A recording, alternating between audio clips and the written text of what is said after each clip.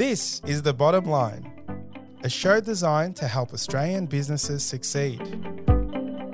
On the show, you'll hear from leading Australian business owners as they share the lessons they've learned building their companies.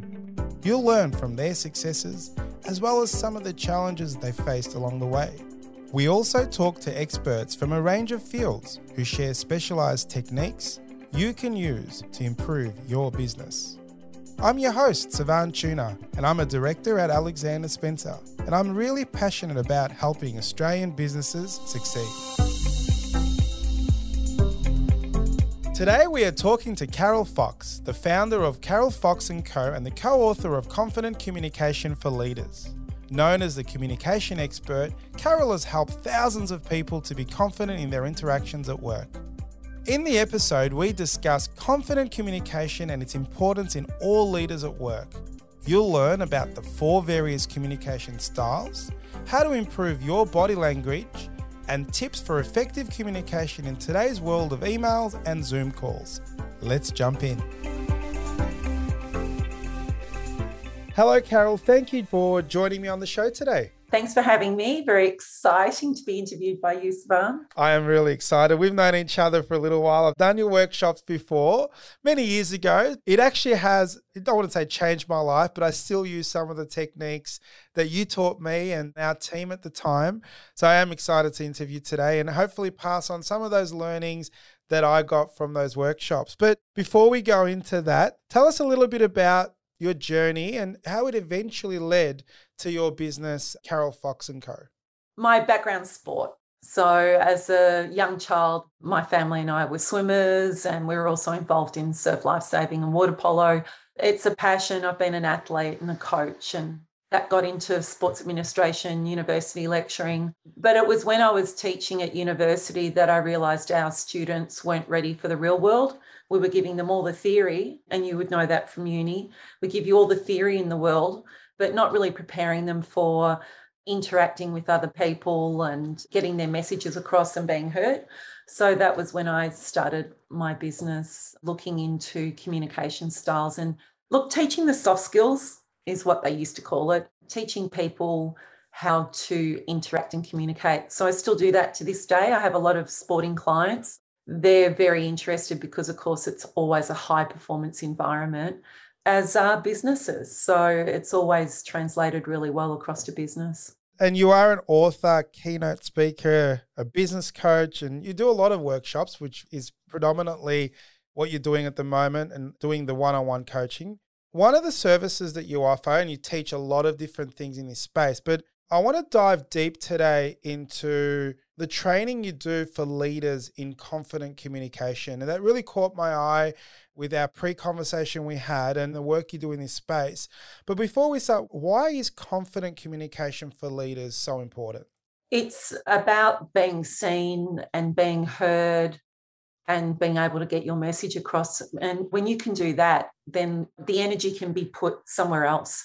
And as business owners, we need our energy to go where we need it. How often when I'm coaching business owners or my clients, they're telling me about what's draining their energy. And it will always be a staff member who's not doing what they're meant to be doing, a client who's being really difficult. And they put a lot of thought into how they're going to manage that. Whereas if they can build rapport really quickly and not take on other people's stuff, then they're going to have the energy to be able to concentrate on their business. Let's go dive deep into it. So let's go down this rabbit hole of communication. What are the different types of communication styles that people carry? What I teach about are 4 different ways that people experience the world. So some people will mainly experience the world by what they see, some people by what they hear. For some people, it's how they feel about things.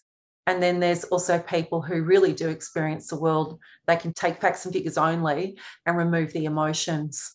So we're a mixture of all 4. Some of us find that there's a preference of 1 or 2 over the others. And where that gets interesting is when we meet someone who has the other 2 preferences, because there's characteristics linked with all of them. And often we marry them or end up being a partner. If you've ever heard that term, opposites attract.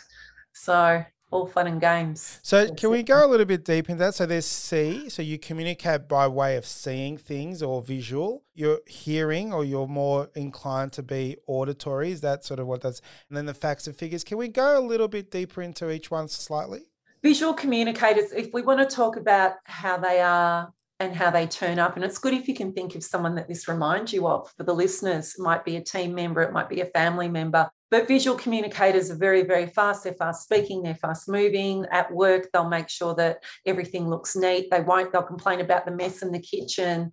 They'll have neat and tidy desk. They will be very impacted by where they are. So they need light. They don't particularly like being put into a room with no windows. If they're in an open office environment, they like to see out unless they really need to get focused, because otherwise these are the people who see shiny things. Oh, shiny thing, I'm going to go play with that now, even on their computer screens.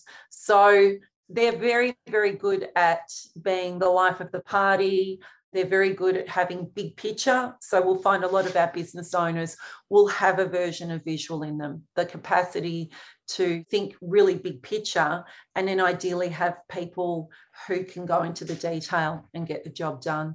So under stress, we're talking about our customers, we're talking about our team members, even ourselves. The more stressed they are, the more command style their voice becomes, so they can lose rapport. So people out there who, oh, you're a bit bossy, or some people won't like the tone of your voice when you're getting very focused.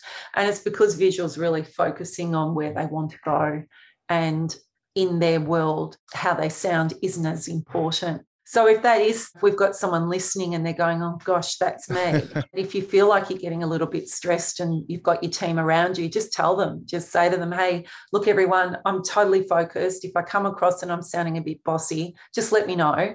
But I want you to know it's not about you. It's me being focused. That'll cut you a little bit of slack. Customer service wise, if you've got a visual, when visuals are not happy, they will show you. So they will make a scene. So we label them as drama queens, oh, they're being a drama queen or king again. They're not. Beautiful reframe today is that they need you to see them. 4 phrases that we teach in conflict resolution. The one for visuals is I see. Hey, Carol, I see that you're not happy about this. Let's take a look. So that's really interesting. So you've used words for a visual person to say, instead of saying, I hear what you're talking about, you're actually saying, I see, and let's have a look, not let's have a listen. Okay, wow. That's really interesting. Yeah. And can we go through the other 3 styles and give us sort of a rundown on the differences and how that works?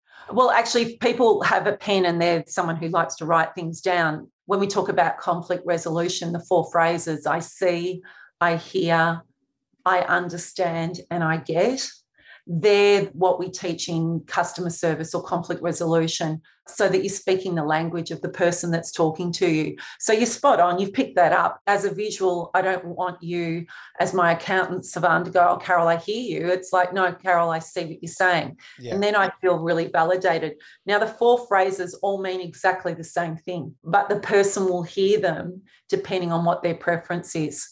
So that leads us to nearly the opposite to a visual is a kinesthetic communicator, the feelers of the world. So they move through the world a lot more slowly. They're slower talking, slower moving. And this is where we can sometimes have a clash where you've got someone who's really fast trying to work alongside or manage or have a customer that's very, very different to them. And we talk about in the workshops building rapport, entering another person's model of the world.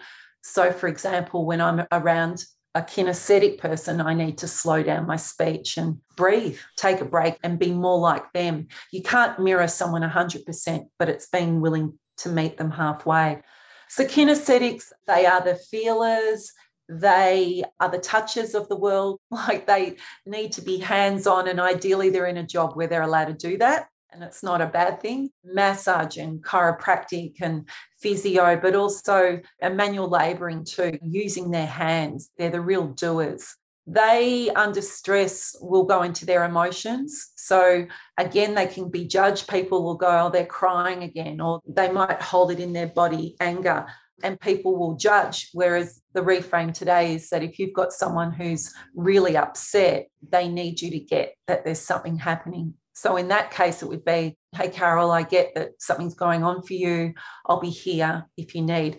because kinesthetics need you to care. They need you to provide safety and security for them. They don't want solutions. They just want to know that you're there. They really can be quite sensitive people. But the great news in your team is that if you've got kinesthetics in your team, they're very intuitive. So they can say something like, I've got a bad feeling about this project. I would always listen to someone saying that, because it's the same as a visual saying, that doesn't look right. It's the same as an auditory saying, that doesn't sound right. Or what we call a data digital saying, the figures don't add up. When a kinesthetic says, I don't feel right, again, all means the same thing. But if you don't know this is where we get judgments kicking in. Yeah. Our auditories, they experience the world by what they hear. Words mean a lot to them. So you'll know if you've got an auditory in your life because they'll correct you. I have one in my life. It's quite funny. They correct me and I go, same thing. And they go, it's not. So words are very, very important. They can actually think we're quite lazy with our words. They are very sensitive to tone of voice. The more stressed they are, the more sensitive they are. So they can hear stuff that the rest of us can't really hear or be aware of. Of course, they'll like podcasts because it's their way of learning. But when upset, what's interesting is they do one of two things. They'll either do silent treatment, so they just stop talking to you, and they're doing that for a couple of reasons. They either can't find the words that they need to express themselves because they're very articulate, or they're punishing you, which is funny because when my daughter does it to me, my 17-year-old, she doesn't talk to me. I don't even notice because she's still looking at me. So as a visual, it's like, oh, okay, she's still looking at me. And so I had to let her know, honey, yeah, she's still there. If you're going to give me silent treatment, you actually need to let me know that that's happening. So now she goes, Carol, look at me. I'm not talking to you. I love it. That's so great. But again, if that means that she's stressed, that's a stress reaction, then I'll say, I hear you're not talking to me. When you're ready to talk, I'll be ready to listen. And then the other thing your auditory customers will do if they're stressed is what we call whinge and complain. So again, beautiful reframe today. They're not whinging and complaining. They need to be heard. So now you've got your wonderful customers who we all love and adore. We've got your visual in your face going, I'm not happy, waving hands around. You've got your kinesthetics crying and upset, and your auditories, what you used to call whinging and complaining. So reframe is visual needs to be seen, kinesthetic needs you to get that there's an issue, and your auditories need you to hear them. Awesome. And then that leads us to our last one, which Sivan, you'll know all about because you're surrounded by our data digital friends. Data digital communicators, when they're very high in this preference, they will rely only on facts, figures, and statistics. So they can actually shut down their emotions. As a customer, you won't get any reaction, any emotional reaction from them at all. And they'll just keep pinning you down on the facts, the figures, the data. And the more stressed they are, the more they rely on that and the more they close off their emotions. Data digital communicators will come across, they get judged. They get judged a lot, actually. They're only about 10% of the population that have this preference. We've got names for them, the geeks. They often get decided early on in primary school because data digital communicators are really only 10% of the population. So even at school, there wasn't a lot like them. They're visuals. We live in a visual world. So visual school's easy for them. They can find lots of people that are just like them. So data digital communicators can often be judged. Monotone voice, no gestures. People judge them as boring, uncaring, and they're not. These are the people that are willing to go into the detail that no one else wants to. Where they're great communicators is when they've got the ability, for example, in your work, the ability to go into detail, but also then to communicate it. So, for example, Jeffrey, who I love, he's great with me. He knows really high visual. He used to talk to me. I knew he could be my accountant, 20 years ago, when he'd come into a room and draw a picture on a whiteboard for me and go, this is where you are, this is where you want to be, and this is how much you're spending. And it was just like this diagram, but if he had to put a spreadsheet in front of me, wouldn't have worked. Data digital communicators are very, very important. And if they are speaking at you, and again, they're a customer and they're not happy, the phrase is, I understand. I understand what you're saying, Carol. I will have to deeper look into this. Or it might be, I'll need to look into the specifics. So as I said, we are a mixture of all four, but hopefully our listeners are starting to have a bit of a laugh and go, oh, wow, that's my partner, or that's me, Yeah. or that's that customer that takes a lot of my energy away. Because once you understand this, you stop judging. You can't judge people. Rapport is about mirroring people and what I say, entering their model of the world. Sometimes in my workshops, people go, oh, so now I don't get to keep my own personality. Well, it's actually not about that. I mean, if we all walked around and didn't really care about adapting to the people in front of us, I don't think we'd get many messages across. So I actually have a question about build rapport. You've sort of started answering it. So are the strategies to build rapport and to increase the trust and engagement really about understanding other people's communication styles, what makes them tick and so on, and then utilizing the right language and what puts them into stress mode and not judging them? Is that how we build rapport? Yeah, I think the easiest way is just to be kind. Seriously. Be kind to yourself, be kind to other people. That takes away all the theory, doesn't it? Because if I'm being kind, I'm not judging you. Correct. And I'm in a place of acceptance and understanding. And I might not like some things that people do, but as soon as I start judging them, they know 93% of what you communicate is at a subconscious level. It's through your body language and your voice. So as soon as I judge you, you're going to know. And then that's when people get defensive. And just to go back a little bit in terms of understanding. So you learn these things. You've given us a really good deep understanding a little bit now. All our listeners will probably go, oh, yeah, I know my partner is this now. And is it just about learning and then picking up on these signs and going, okay, now I know he's a visual and this is how I've got to break it up? Or in a work environment, are there tests that we can make our staff do that gives out a report that says, okay, Savan is visual or kinesthetic? Or is it about learning the styles and then watching and going, yep, I know Claire is this and Jack is that and so on? Yeah, I probably wouldn't even do any of that. I think it's about having an awareness of it. And then if you're really struggling with someone, go back to the theory, double check. Okay, I'm not getting on with that person. I wonder why. Interesting. They have got a lot of characteristics of, say, for me, it'll be a auditory, because auditories don't like the tone of voice that I'll get when I'm busy. So they'll be the ones if I'm going to lose rapport. I mean, I'm very aware of it now, but if I'm really not connecting with someone, I can sit back and go, is this a communication problem? Am I not mirroring them enough or not entering their world enough? Or do they just not like me? Yeah. And if that's the case, I don't really care. I can't make people like me. I'm not going to run around, and none of us should ever run around trying to make people like us.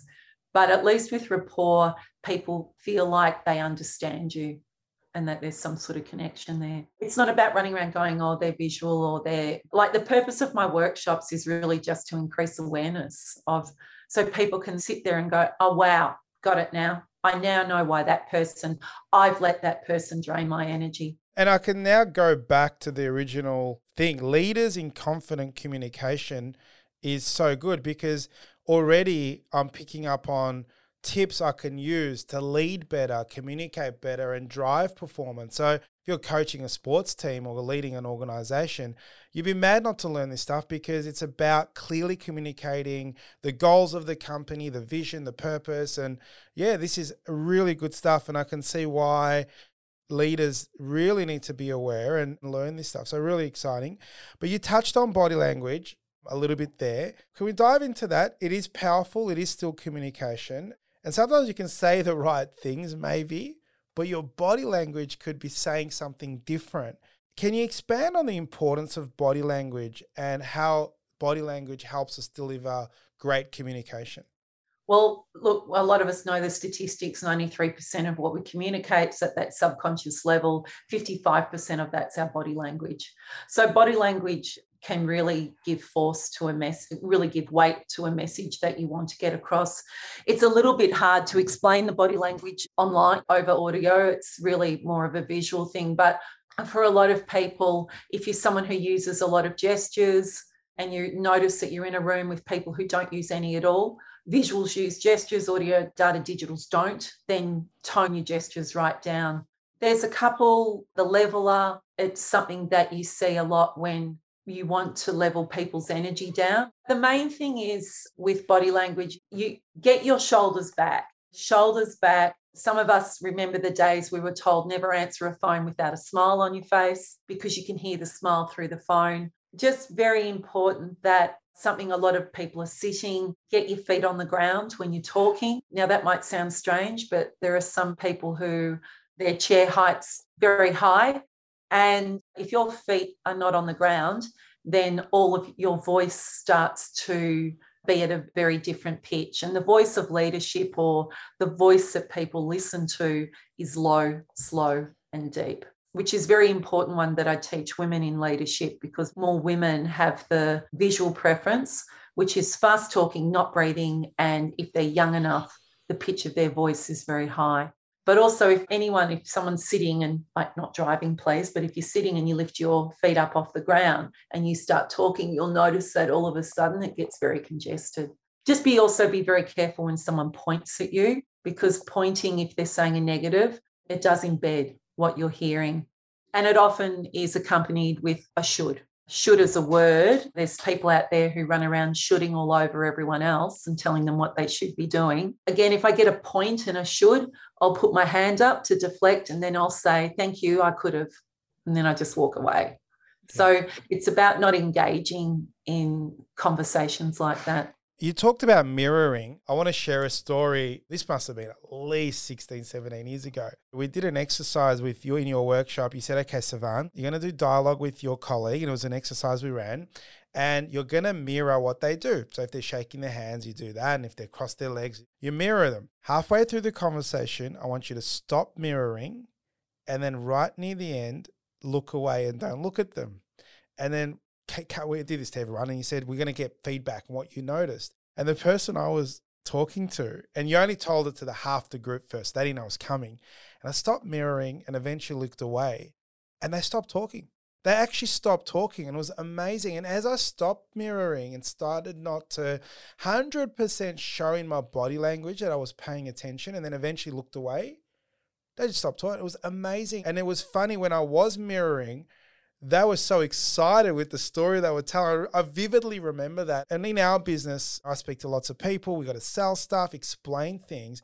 And it was such an important lesson learned. I want to thank you for that. But mirroring was really important. So let's talk a little bit about the current climate. So more and more is happening around video conferences, Zoom calls and MS Teams. We're on a Zoom call at the moment with this podcast, so it is a little bit different. Can you tell us sort of some of these techniques that we have that we normally would do face-to-face? How do we sort of get that out there in a video call, and what are the things that do's and don'ts, and how do we get that across the line?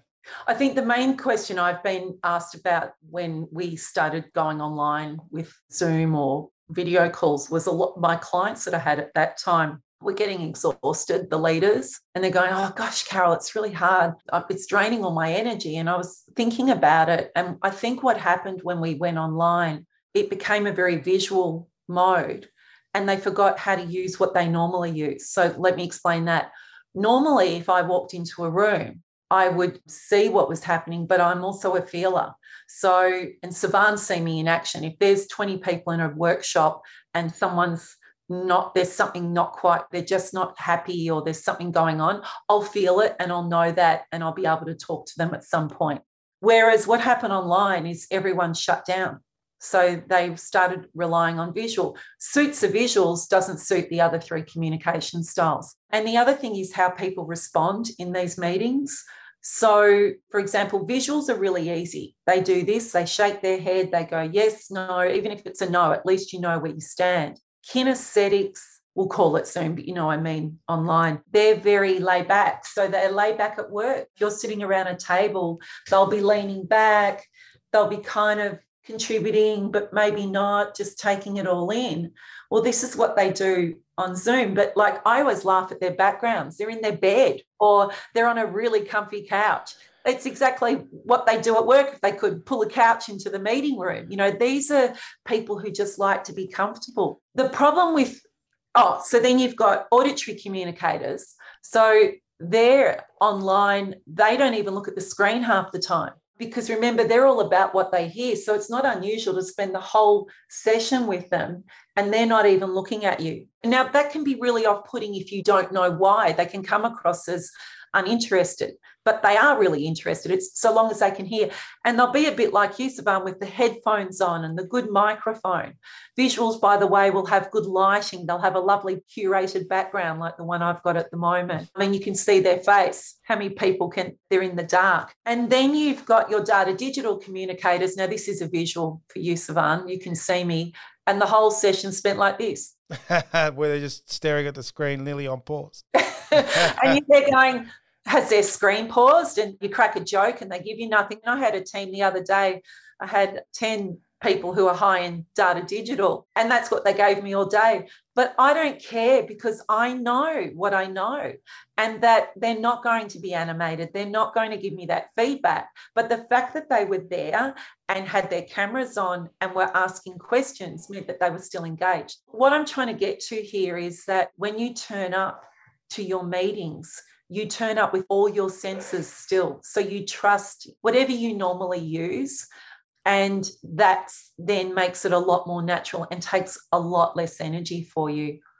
Yeah, that's really good advice. I have to say that the one that bugged me the most was the other ones that don't look at the screen when they talk, or when I'm talking, they'll have their laptop staring at them and they're actually on their computer. And I know the camera's on at a different angle and I'll be like, man, can you just pay attention for 2 seconds? Like, it's really kind of off-putting, but I've learned that they're one-on-one. It's an important meeting. They're generally clients that I'm talking to. At the end of the meeting, they're like, thank you so much, got so much out of it. So I know they were there. That's a classic example of if I'm your client and I'm auditory, I don't even need the video call. A phone call will be more than enough. In fact, the video call is quite distracting. I can't be bothered with it. You're lucky I even put my camera on because I don't need it taking the information. The other thing I do want to mention is that kinesthetic communicators and data digital communicators naturally pause before answering. What that means is that kinesthetics are checking in on how they feel, and data digital communicators are making sure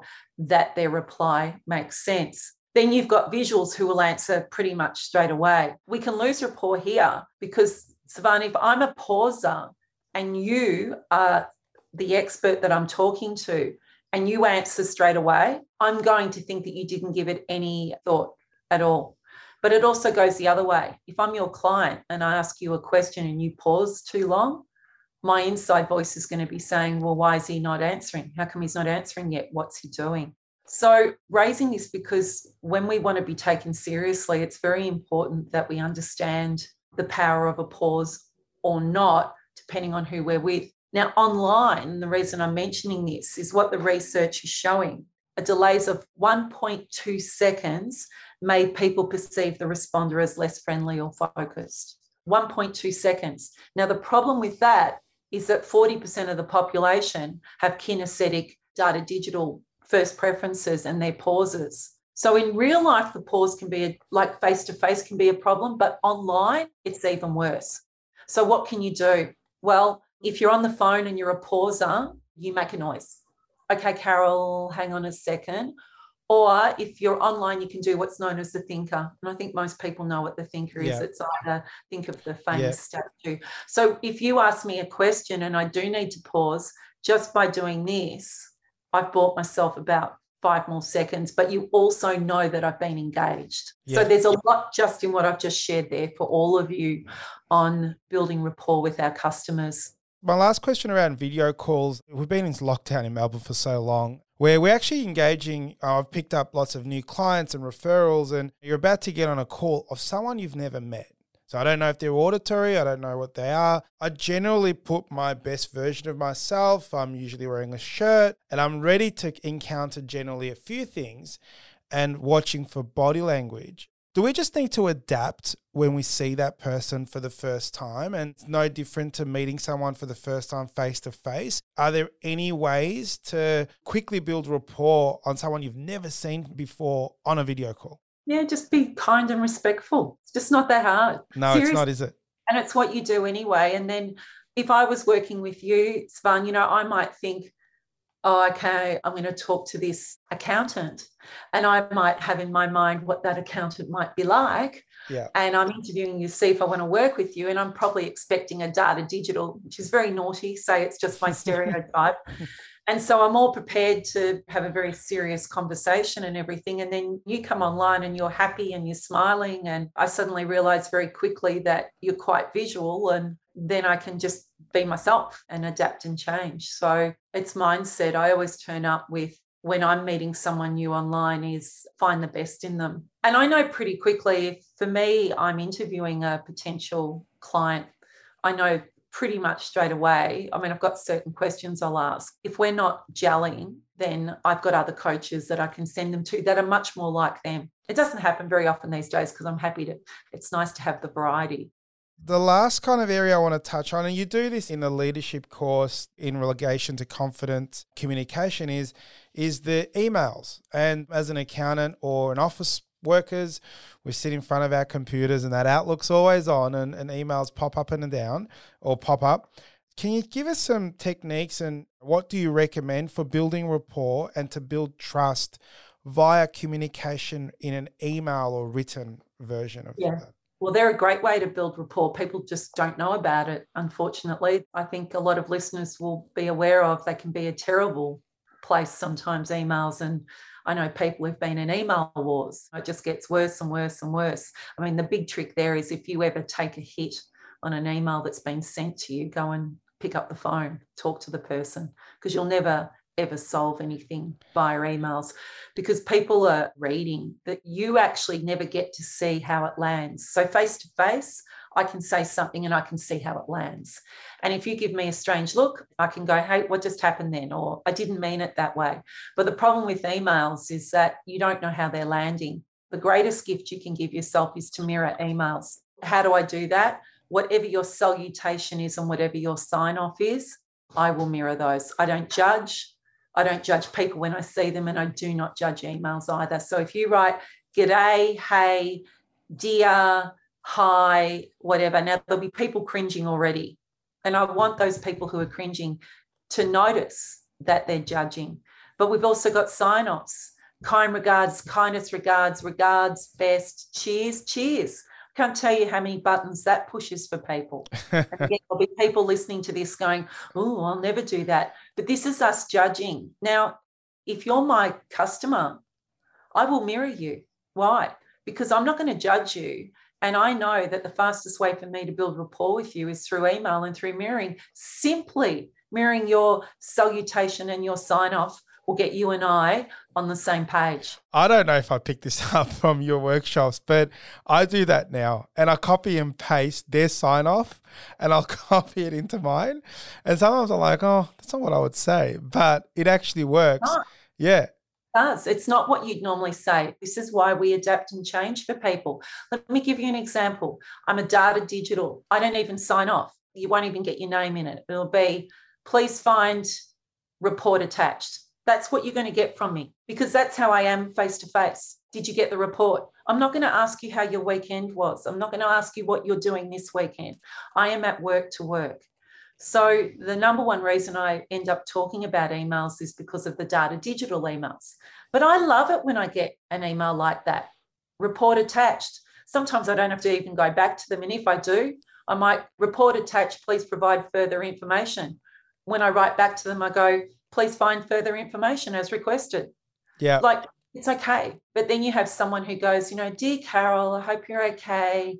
It was really nice to see you yesterday, and please find the report attached. And if you could have a look at it and see how it feels. Now, can you imagine the difference now between a data digital and a kinesthetic writing emails to each other? Yeah. And how there's judgment and there's no connection at all. You are literally talking different languages. And I don't get to see how it lands either. So you get my fluffy email and go, oh God, Carol's fluffy and I can't even read it.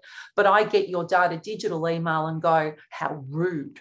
So the more that we're willing to mirror and step into that other person's world, then the easier it is. How do I know this? I know it because I'm still in business after all these years. And that a lot of my clients, we do, probably like you, a lot of email. But by the time I meet them, they feel like they know me. That's rapport. Yeah. And we talk about build rapport. We've got a bunch of accountants, obviously, in our office. And one of the things we talk about is building rapport with clients. And we use that word loosely. We say, oh, you got to build rapport.